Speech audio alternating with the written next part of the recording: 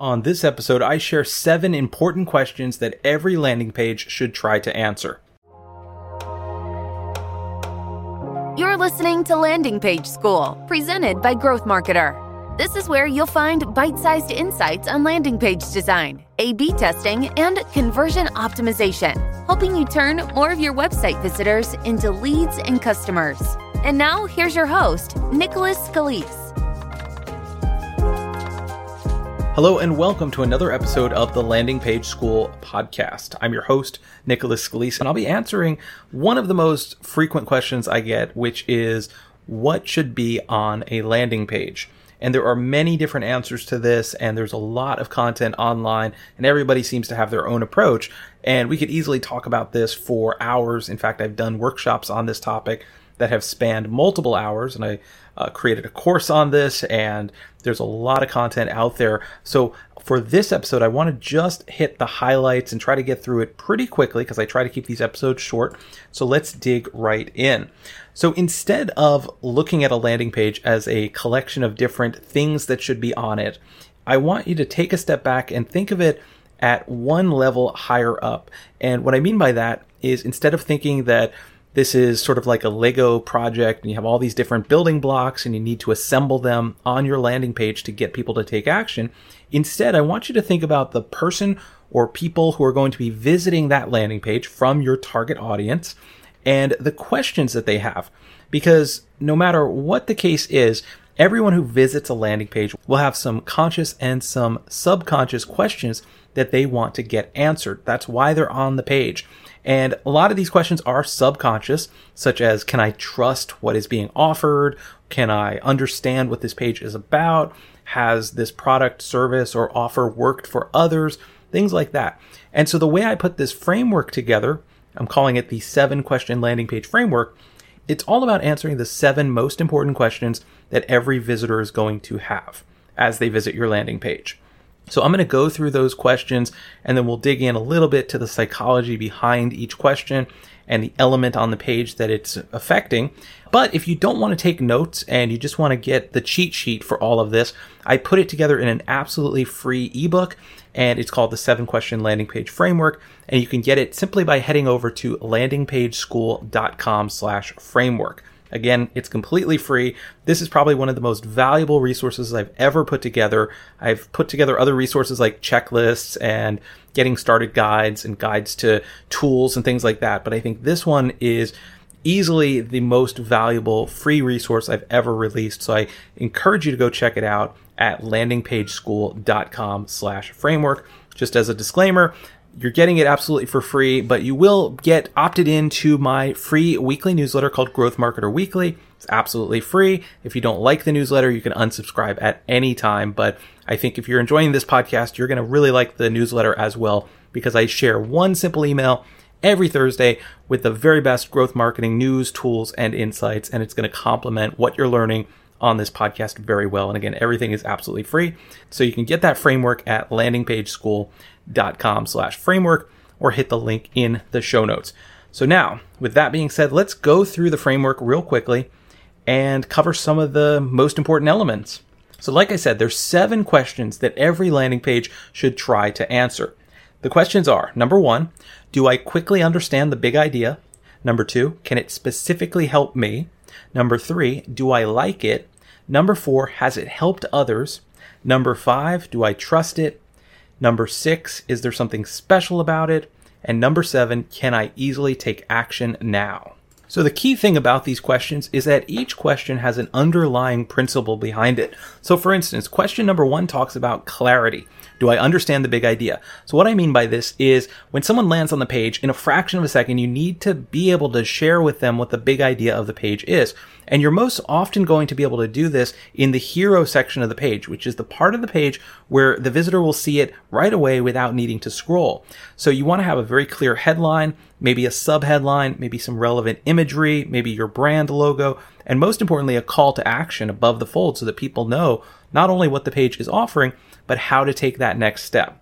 The second question, can it specifically help me? This I call the relevance question, because it's talking about how relevant this page and this product and service and this offer is for the visitor, because at the end of the day, people do not want to hear about your life story or how you started the company. They want to hear what's in it for them. There's this old saying, WIFM, WIIFM. It's what's in it for me. If you can remember that acronym, it's going to help you no matter what type of copy you're writing for your website or your landing pages, because you don't want to use words like we are the best and our services and how we do this and that. That's boring copy. What you really want to do is focus in on how you're going to help the visitor, because you want them to see the relevance for them.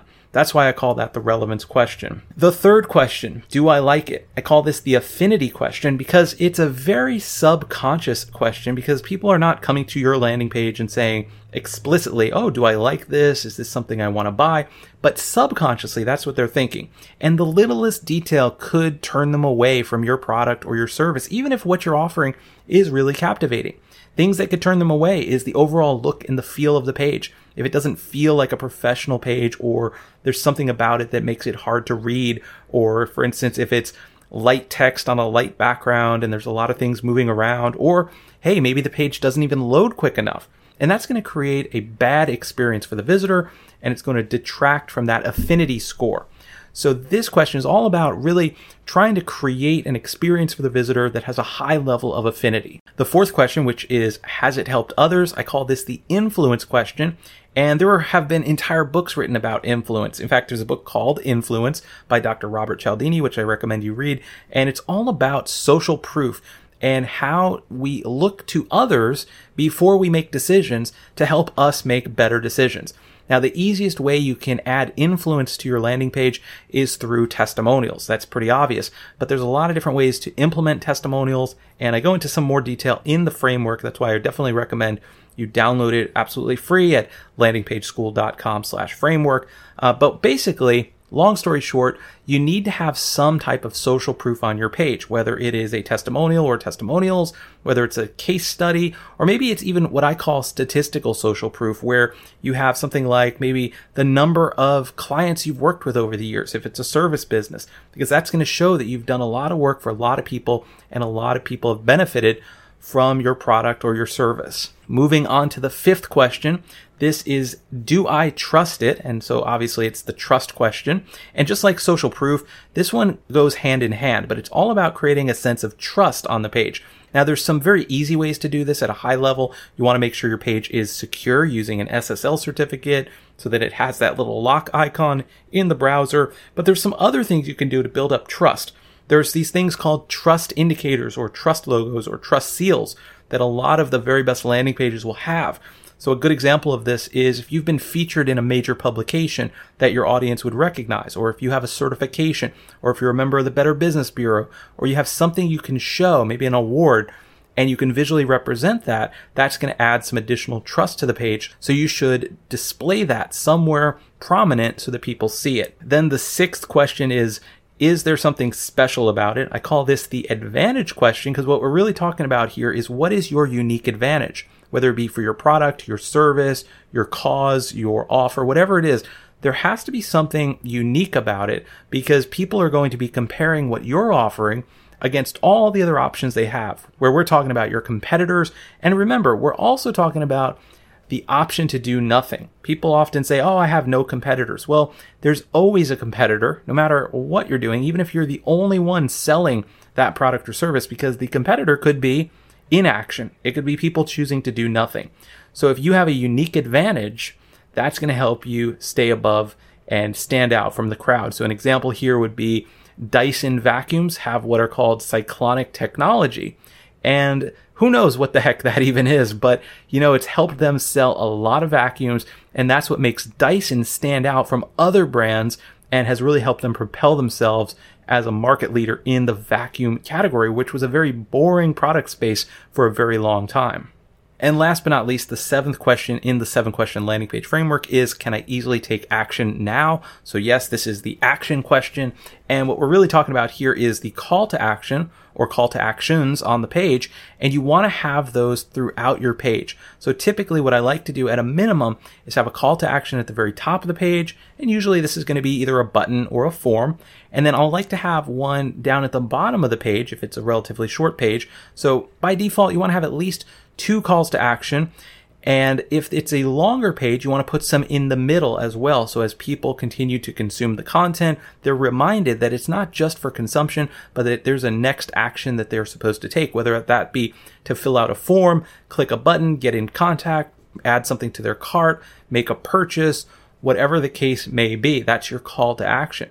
Now, another question I get related to the action question is, should I have different calls to action, or should they all be exactly the same? And this is a great question, and this is actually an issue that I see happen a lot, and I'm going to do an entire episode of this podcast in the future on calls to action. But the simple answer is, what I would recommend is have one main call to action, but it's okay if you switch up how you are wording it from time to time throughout the page, especially if it's a long page. You don't want that call to action to be exactly the same thing every single time where it's worded exactly the same. For instance, if you are a law firm and you're saying, get my free consultation, you might be able to switch that up and say something like, schedule a time to speak with an attorney, or contact us now, something like that. But at the end of the day, it's still the same action. You're still trying to get the visitor to fill out a form or call a phone number to get in touch. So one thing I would certainly recommend you don't do is don't have completely different calls to action all on the same page, where you have check us out on Facebook and subscribe to my newsletter and buy now and get in touch. That's going to create confusion. So you want to have a consistent call to action, but it's okay if you switch up the wording of that call to action as the page goes on. So there you have it. That is the quickest way I can explain the 7-question landing page framework. Again, I covered all this in much more detail in the free guide, so you can check it out at landingpageschool.com/framework. And I'm going to be doing episodes on each and every single one of these 7 questions in a lot more detail. So we'll spend at least 15 to 20 minutes on each of these questions on a future episode. So there's lots of content in store with the Landing Page School podcast. So if you haven't already subscribed, be sure to hit that subscribe button. One final thing I want to leave you with, because this is another thing that comes up a lot in the questions that I've been getting, even as I've relaunched this show, people are still asking me about this, is what platform do you recommend for building landing pages? And if you've listened to the previous couple episodes, you know that I'm a huge fan of Unbounce, so I recommend you check out Unbounce. You can use it as a drag and drop landing page builder, and you can also use it to test your landing pages, and it's very easy to get started. And as an Unbounce partner, you can get a free 14-day trial of Unbounce, plus you can get a 20% discount off of it simply by going to landingpageschool.com/unbounce, or hit the link in the show notes and start your trial and see what all the hype is about, because it's a really good product. So that's landingpageschool.com/unbounce. That's going to do it for this episode. So I'll be back next week. So until then, have a fantastic rest of your day. Landing Page School is presented by Growth Marketer and produced by Earnworthy LLC.